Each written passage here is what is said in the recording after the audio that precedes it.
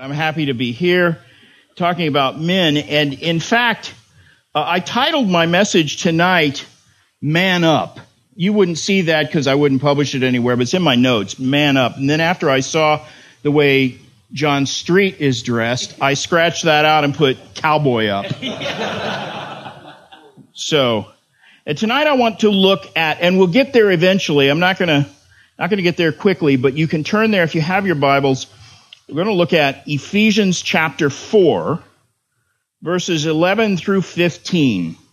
Our theme this week is leadership, and along with that, since this is a men's conference, I want to talk about masculinity, because those two things, leadership and masculinity, go together.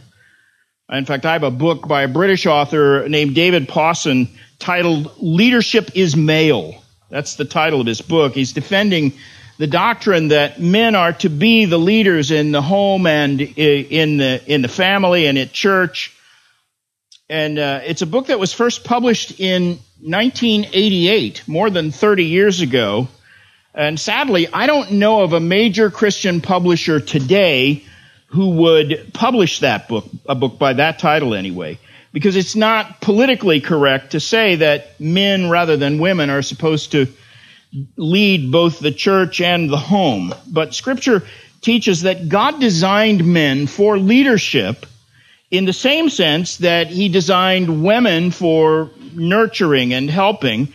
And Scripture expressly treats qualities like leadership and fortitude and strength as masculine characteristics. Gentleness and tender care are identified as feminine qualities. To be clear, these are all virtues. They're all expressions of the fruit of the Spirit. And the truth is, both genders should develop a measure of every kind of virtue. So when we say strength, for example, is a masculine quality, we're not saying it pertains exclusively to men. But in general, what we're saying is that masculine virtues are generally weighted toward strength and courage, and feminine virtues are supposed to be more soft and graceful. And the normal order of creation is for men to be leaders and providers and protectors, specifically in order to give women the freedom to do what only they can do, and that is to bear and nurture children. It's not a popular view these days, and some of you may even cringe to hear me say it. And also, let me qualify it by saying this. Any man who lords it over his wife is abusing the principle of leadership. As men, we need to recognize feminine virtues are true virtues, and we need to honor them. And get this, we also need to cultivate in ourselves those meek and gentle virtues in an appropriate fashion. And you see this, for example, in 1 Thessalonians chapter 2, verses 7 and 8. The Apostle Paul reminds the whole church, the Thessalonian church, that his demeanor toward them had been gentle, he says, like a nursing mother, taking care of her own children. And he says, we were affectionately desirous of you because you'd become very dear to us. He's describing his ministry to them in deliberately feminine terms, because those are all distinctively maternal qualities, and he specifically identifies them as the distinctives of a nursing mother. But then in the very next verse, he starts talking about he was also like a hard-working, strong, bold father to them as well. He goes on to say, you remember, brothers, our labor and toil. We worked night and day, verse 11, like a father with his children. We exhorted each one of you and encouraged you and charged you to walk in a manner worthy of God. And he's saying those are masculine traits: hard work, courage, strength, and above all, leadership. Now, Scripture never sets the masculine qualities against the feminine ones, or vice versa, as if one were superior to the other. That's not the idea, but that both are good and necessary in their place. After all, Eve was specifically created, in the words of Genesis 2:18, to be a helper fit for Adam, suitable for him, one who balances him is the idea. In fact, the Holman Christian Standard Bible translation says she is made to be a helper as his complement, and I like that. In other words, she She completed him. She balanced him. She was made to work alongside him, not as his scullery maid, but as his fellow worker and his boon companion, his partner. As Matthew Henry famously said, and you'll hear this line quoted at weddings sometimes, the woman was made of a rib out of the side of Adam, not made out of his head to rule over him, nor out of his feet to be trampled on, but out of his side, to be equal with him, under his arm to be protected, and near his heart to be beloved.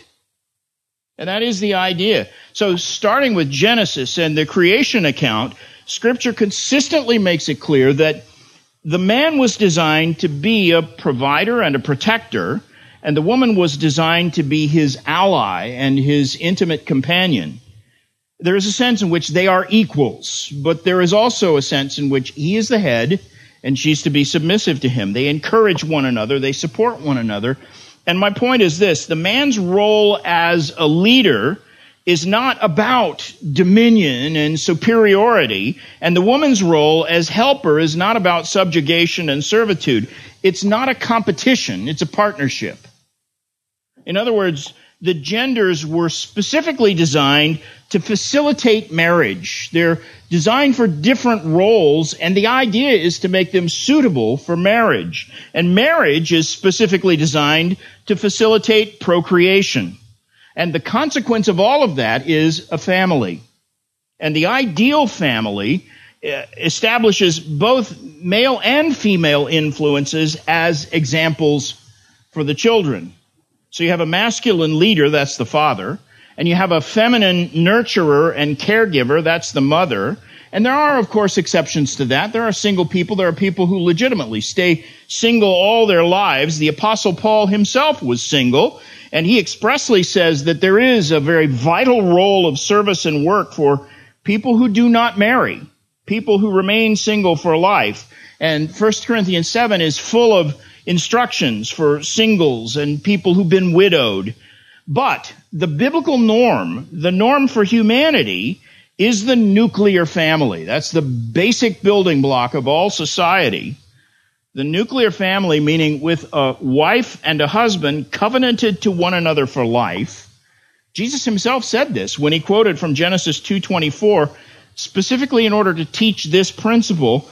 He said, "Have you not read that he who created them from the beginning made them male and female, and said, therefore a man shall leave his father and his mother and hold fast to his wife, and the two shall become one flesh." I love that statement because it stresses how they are partners and companions, not competitors. It's not lording it over the wife, but the two are no longer two but one flesh, Jesus says. Wherefore, what God has joined together, let no one put asunder.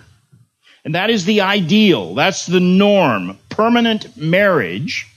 And Ephesians 5:23, the husband is the head of the wife, even as Christ is the head of the church. So it is expressly a role of leadership and responsibility. And here's the scary part.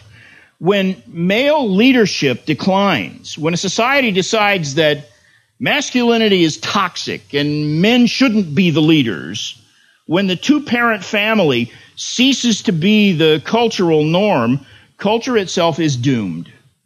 And when strong fathers become the rare exception rather than the rule, crime proliferates, moral values deteriorate, the whole fabric of the community breaks down. You can see it happening all around us.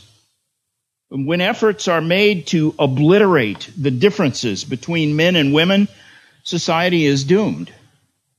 But that is precisely what's happening all around us. You mention the words masculinity or leadership, or even use gender-specific pronouns these days, and the typical postmodern person's hackles are immediately raised. We've been told relentlessly that masculinity is inherently toxic, that the integrity and the credibility of people in leadership is automatically to be suspect, and that gender differences don't really exist. That's just socially constructed illusion. And let's face it, lots of churches and lots of popular evangelical leaders have deliberately marginalized manhood and belittled masculine qualities and favored womanly, soft, delicate mushiness, even from our preachers. And I don't know about you, but I hate that, and I think a lot of men naturally hate it. That modern evangelicals just seem to love speakers who can tiptoe around the tough issues without ever upsetting anyone or ever really addressing anything with clarity and force. The church itself has become a place where the atmosphere, frankly, isn't well suited to strong, rugged, virile manhood, and we need to get that back. Now, let me be clear. When I say, let me turn my dinger off because somebody's texting me. Is that one of my grandsons? Where was I? Now, I want to be clear. When we say that we need to cultivate true biblical masculinity, I'm not denigrating feminine virtues, qualities like tenderheartedness and empathy and kindness. Those are real virtues, and I, of all people, would not for a moment want to downplay the beauty of humanity's feminine half. According to Galatians 5, the fruit of the Spirit is characterized chiefly by graceful traits like meekness and long-suffering and other sympathetic virtues, love, joy, peace, patience, kindness, goodness, faithfulness, gentleness, and self-control.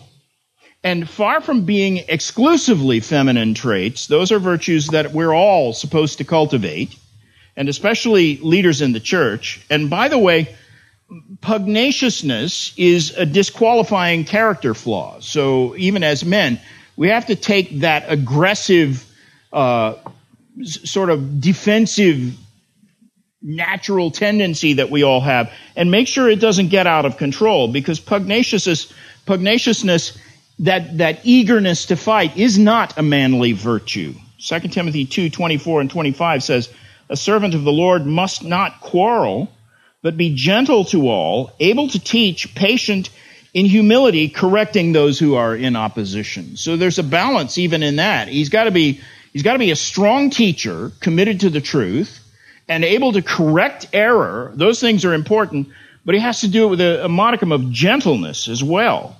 So I am not suggesting that qualities such as gentleness and kindness are somehow sinfully or shamefully effeminate, or that loutish behavior is a good thing. Far from it.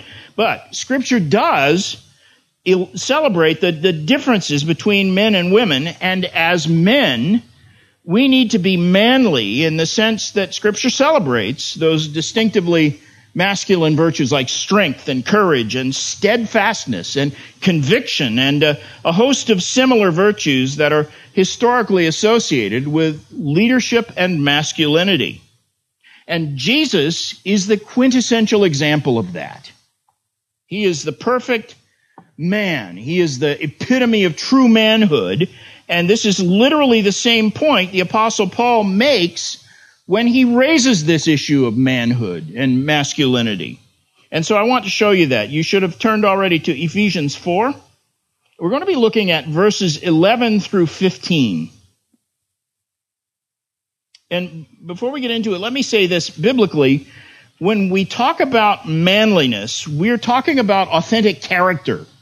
It's not about bravado. It's not about boyishness. I already said it's not about pugnaciousness or anything like that. But real masculinity, real manliness is defined by Scripture as Christ-like character. And we're not talking just about the gentle Jesus, meek and mild style character, but the full-orbed fruit of the Spirit rounded out with strength and courage and conviction and a stout-hearted willingness to oppose error and fight for the truth, even to the point of laying down your life for the truth if that's necessary. And it often is. And that is what Scripture portrays as authentic manliness. And it's the duty of every man in the church to be a model of that kind of manhood and to cultivate that kind of courage and conviction and commitment to Christ and the gospel. And can I prove that from Scripture? Absolutely. Hopefully you're looking at Ephesians 4 by now. And that's where I want to flesh this idea out. Ephesians 4 is a familiar text to, I think, most of you. Paul is describing here how Christ has equipped the church and gifted the church so that when he ascended to heaven, the church was not left destitute of leadership and manly examples of Christ-likeness. So look at verse 8. When he ascended on high, he led captivity captive and gave gifts to men. Now, what kind of gifts did he get? People always mess this passage up because they think, oh, this is about spiritual gifts. This is about my abilities or my whatever I'm good at. And that's not it. Paul is not saying, this is not the spiritual gifts that are listed in 1 Corinthians 12 or Romans 12. These are different gifts.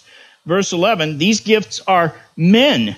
Verse 11, he himself gave some to be apostles, some prophets, some evangelists, and some pastors and teachers. Now, follow this carefully. Paul is not saying here that Christ gave offices to the church. He's not saying that certain men are gifted to be pastors and teachers. That's true, but that's not what he's saying here.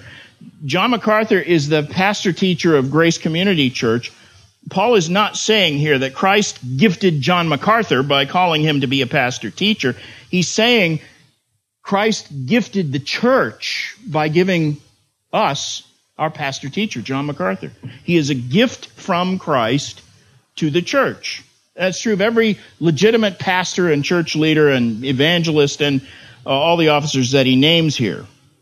Now, I want to be careful with that because I'm kind of a lay pastor myself, and someone's going to say, oh, that's Phil Johnson's problem. He thinks he's God's gift to the church. Well, yeah. But I don't mean it the way that cliche makes it sound. It doesn't mean that there's something special about me that I can wield as a weapon to browbeat people into submission. In fact, it's practically the opposite. It means that the pastor himself is a token of God's grace to the church, and therefore the pastor has a duty to be a model of grace and Christ-likeness to the church. He has a greater duty. And Scripture says he faces a more severe judgment, James 3:1, so that when I acknowledge that, according to this text, I am a gift from Christ to the church, I'm not claiming a position of privilege. I'm recognizing my higher duty to be a model of the kind of manliness that we're here to talk about. But it's clear from this text, isn't it, that Christ gave these men to the church. That's Paul's point. So look at the passage starting in verse 11.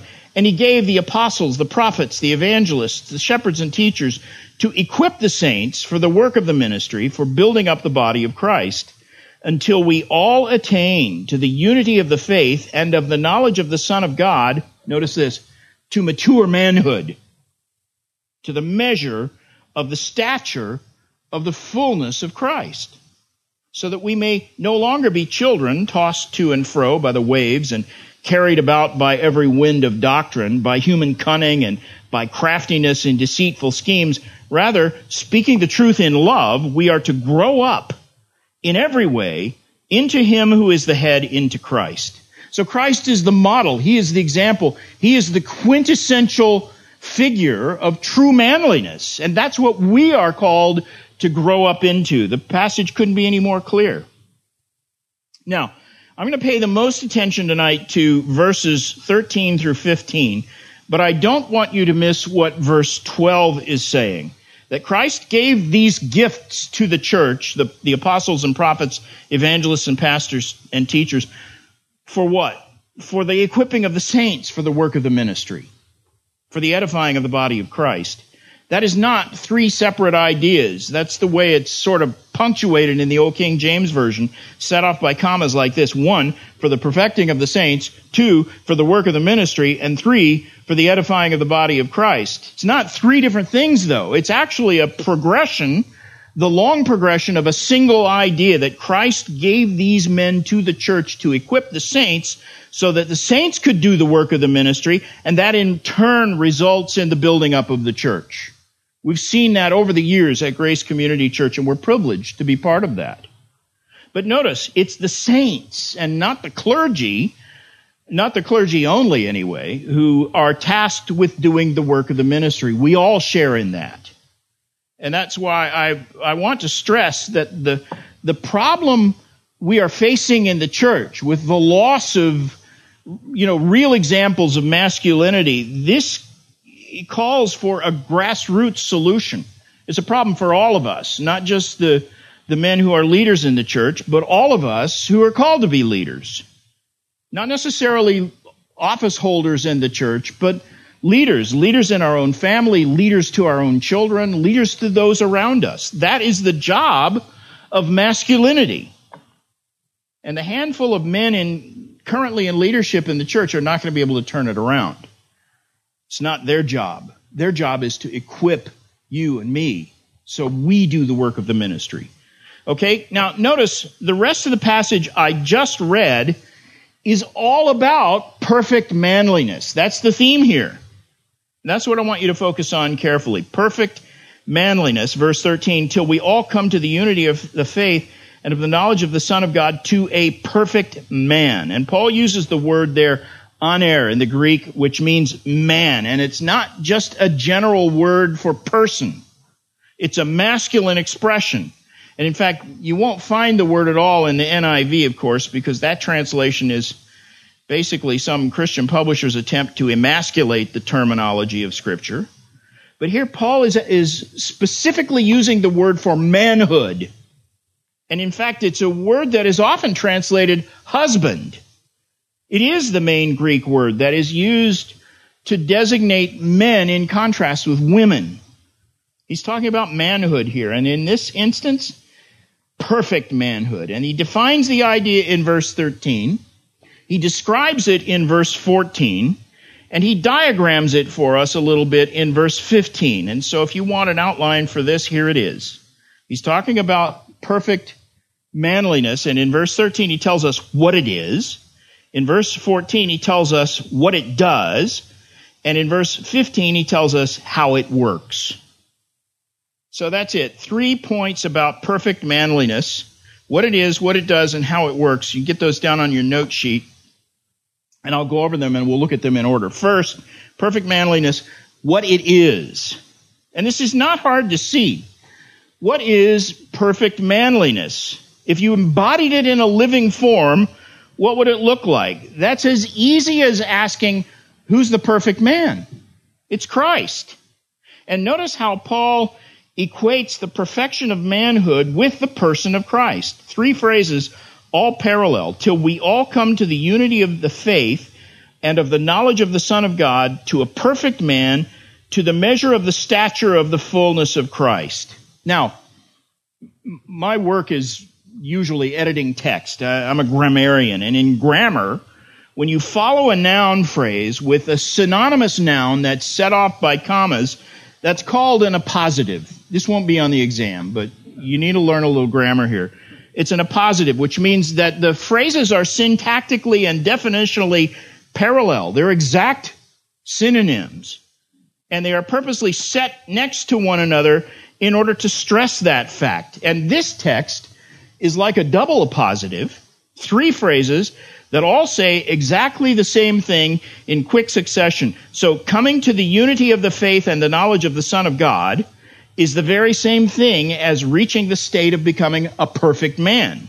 And that is exactly the same thing as measuring up to the stature of the fullness of Christ. He's saying the same thing just 3 times in a row. Or in very simple terms, he's saying Christ himself is the incarnation of perfect manhood and masculinity.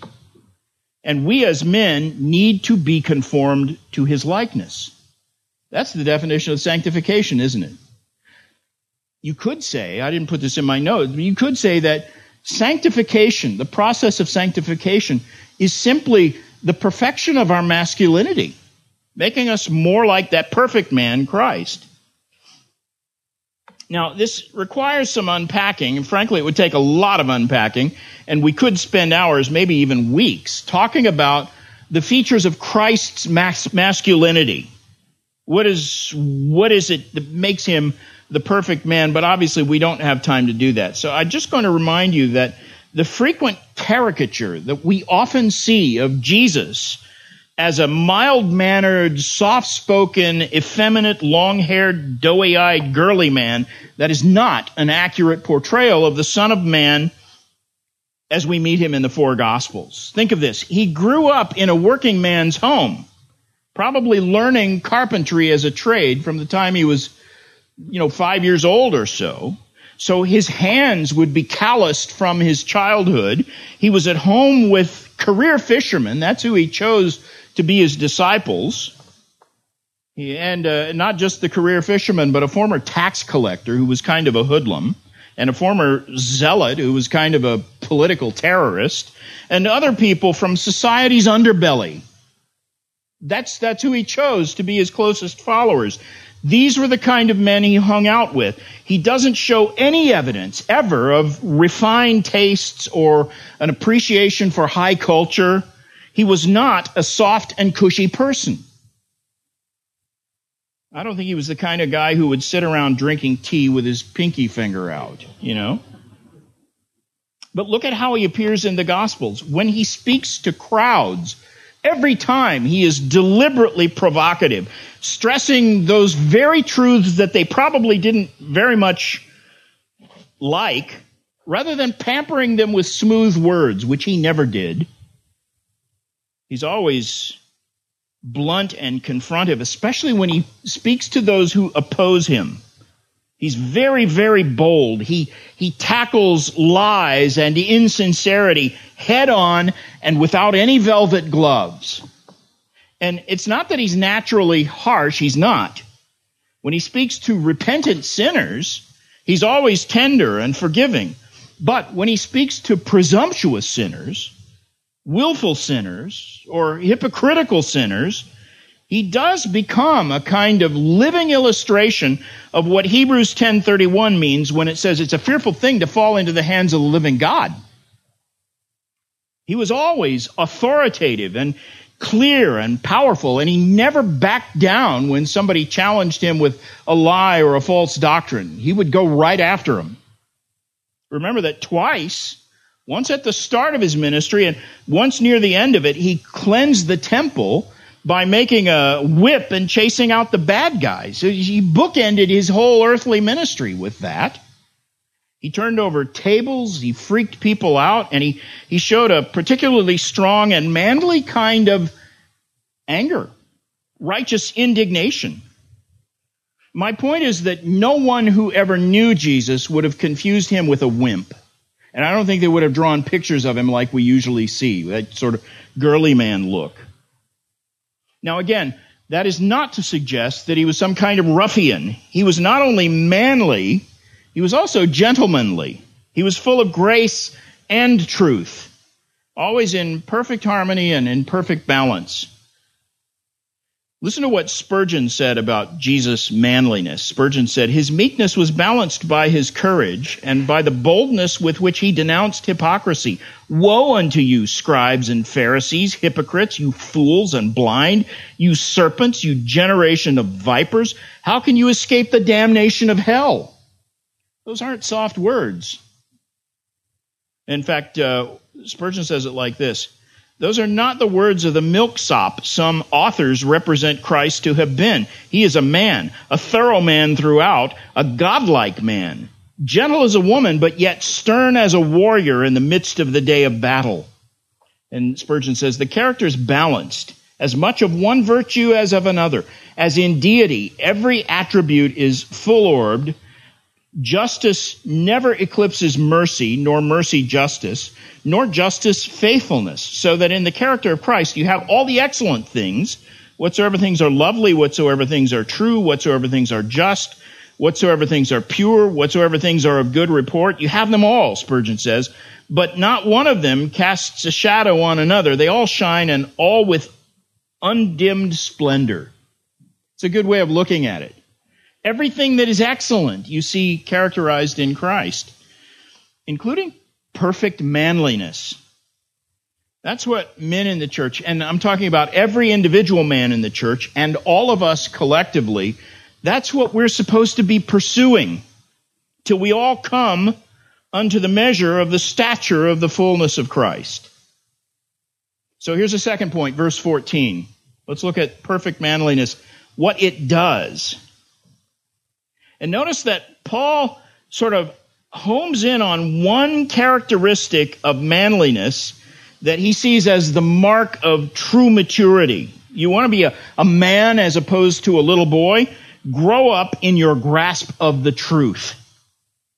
Get a grip on sound doctrine and quit being influenced by every new trend and every undulating breeze that blows across the evangelical landscape. Stop following the fads.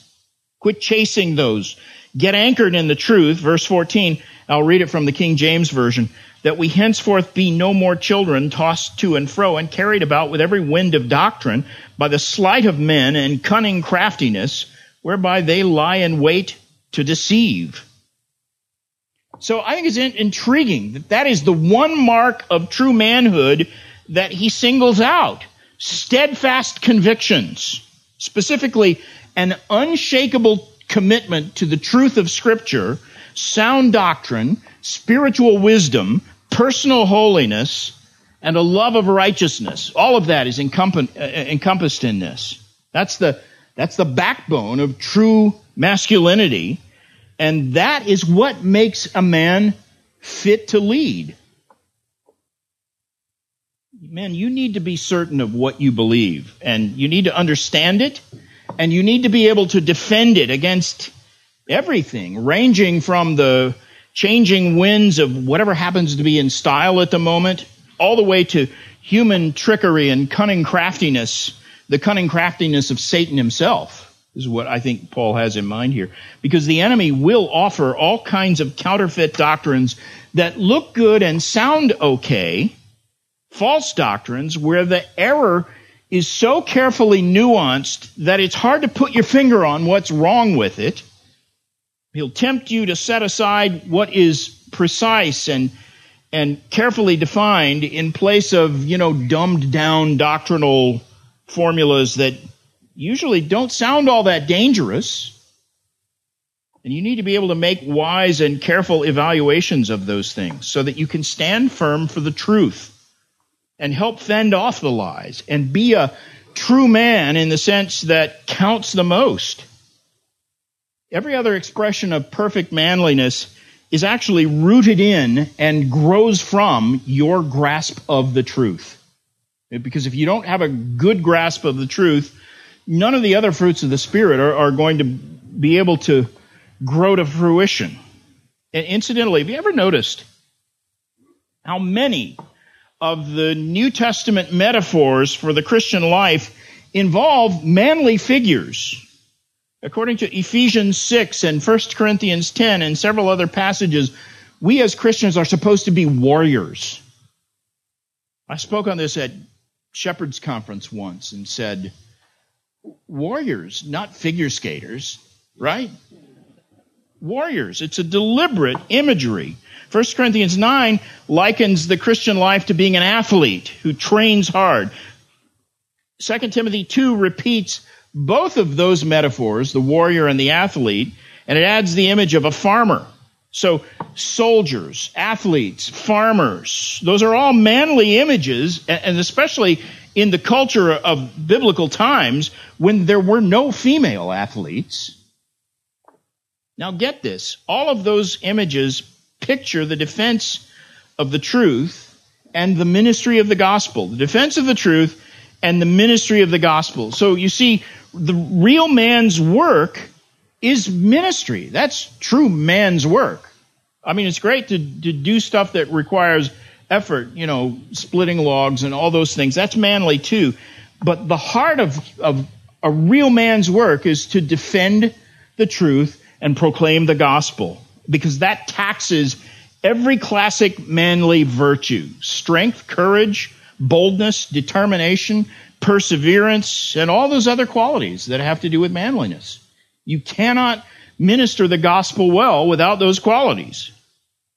And done right, it is hard work, but it brings eternal rewards. And if that doesn't appeal to your sense of manliness, Paul says you need to grow up.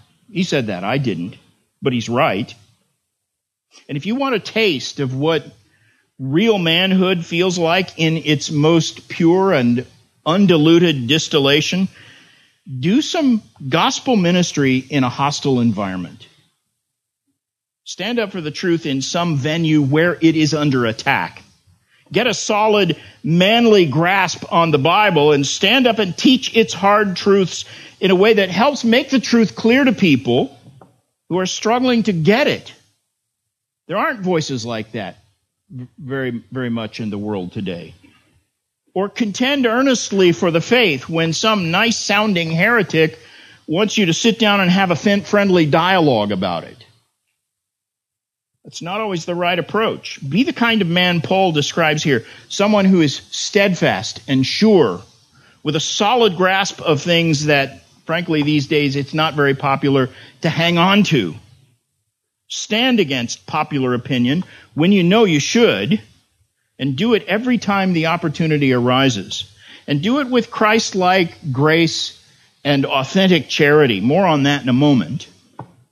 But notice, the real gauge of a perfect man, as Paul describes it here in Ephesians 4, is that he is firm and steadfast in the truth, which means he is disciplined, he's knowledgeable, he's anchored, he understands the truth well, and he's devoted to it. He has his senses trained for discernment. And by the way, that doesn't happen to lazy people. You have to be diligent to get to that point. Read Hebrews 5, verses 12 through 14 for the classic prescription on how to move out of adolescence and into that kind of mature manliness. And in fact, hold on to this thought, because we're going to come back to it tomorrow in our next session. I'm going to look at a psalm that describes biblical manliness. But for now, here's a third and final perspective on perfect manliness. Ephesians 4, verse 15. Take a look at perfect manliness, how it works. And notice here that there's a balance. Because if you think that I'm telling you the way to prove that you're a man is to go out and pick fights with other people over points of doctrine, hang on. That's not the point. Listen to how this kind of manliness must always work. Verse 15, speaking the truth in love, so that you may grow up in all things to him who is the head, Christ. Now, here are a couple of things to notice about this. First, you'll find this stress on love throughout the New Testament. In 2 Timothy, Paul's main message to Timothy is precisely what we're talking about. He tells him to be manly, be courageous. Chapter 2, verse 1, be strong in the grace that is in Christ Jesus. And in fact, if you read through Paul's epistles to Timothy, it's full of exhortations to him to not be afraid, to basically man up. Timothy apparently had a natural proclivity toward being too timid. And no wonder. He was raised by his mother and his grandmother, Paul says. So he maybe lacked that male influence until Paul came into his life and discipled him. And Paul keeps telling him, don't be so timid. He exhorts him to show courage, to be strong. Don't let people despise your youth. And in fact, remember, 2 Timothy 2 is where Paul uses that triple imagery of a soldier and an athlete and a farmer all in very quick succession. And so this is his message to Timothy. Be a man. But, he says, don't go picking fights unnecessarily as if to prove what kind of a man you are. 2 Timothy 2, starting in verse 22. So, flee youthful passions and pursue righteousness, faith, love, and peace, along with those who call on the Lord from a pure heart. Have nothing to do with foolish, ignorant controversies. You know they breed quarrels. And the Lord's servant must not be quarrelsome, but be kind to everyone, able to teach, patiently enduring evil, correcting his opponents with gentleness. God may perhaps grant them repentance leading to a knowledge of the truth, and they may come to their senses and escape from the snare of the devil after being captured by him to do his will. So he says, fight the truth, wage war against the lies, pull as many people as possible from the snare of the devil, but, Paul says, do it as much as possible with gentleness and humility and love. Always speak the truth in love. To be able to do that, he says, control your tongue and don't lash out with human anger. That's the very pinnacle of perfect manliness to be able to control that. For the wrath of man worketh not the righteousness of God, James 1:20. But, having said all of that, before we close, let me be sure to stress that what I'm trying to say is this is balanced both ways. It's not one-sided in either direction. Notice in Ephesians 4:15 that the words "in love" only modify the actual imperative that this verse is written to give. The heart of the commandment is to speak the truth. People today forget that. They leave it out purposely, I think. If you stifle the truth for the sake of avoiding conflict, don't try to tell yourself that you're doing that in love. And don't think there's anything manly about that. And don't ever think that you failed to be loving enough or that you need to tone down the truth just because you get opposition or just because people may hate what you say or even hate you. That will happen if you are faithful. Jesus said they hated me, they'll hate you too. So if you're faithful, you will be persecuted. And that's where you need to stand firm most of all like a man. Remember, Jesus was the perfect man. They hated him even to the point of putting him to death. And the verse I just referred to, 2 Timothy 3:12, yea, and all who live godly in Christ Jesus will suffer persecution.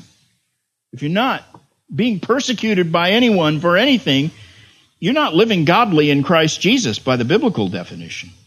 In fact, it was John, the Apostle John, who's known as the Apostle of Love, who probably wrote more about love than anybody in the New Testament. He's the one who said, marvel not, my brethren, if the world hate you. Jesus said, John 15:18 and 20, if the world hate you, you know it hated me before it hated you. And the servant is not greater than his master. If they've persecuted me, they will also persecute you. That's a promise. And Jesus says, you're blessed if that happens. So learn to expect that and be patient and at the same time, be steadfast. Measure out equal doses of love and truth, but do it with boldness and conviction. That's the real measure of a true man. It's also the perfect recipe for true leadership. We'll talk more about it tomorrow. For now, let me close in prayer.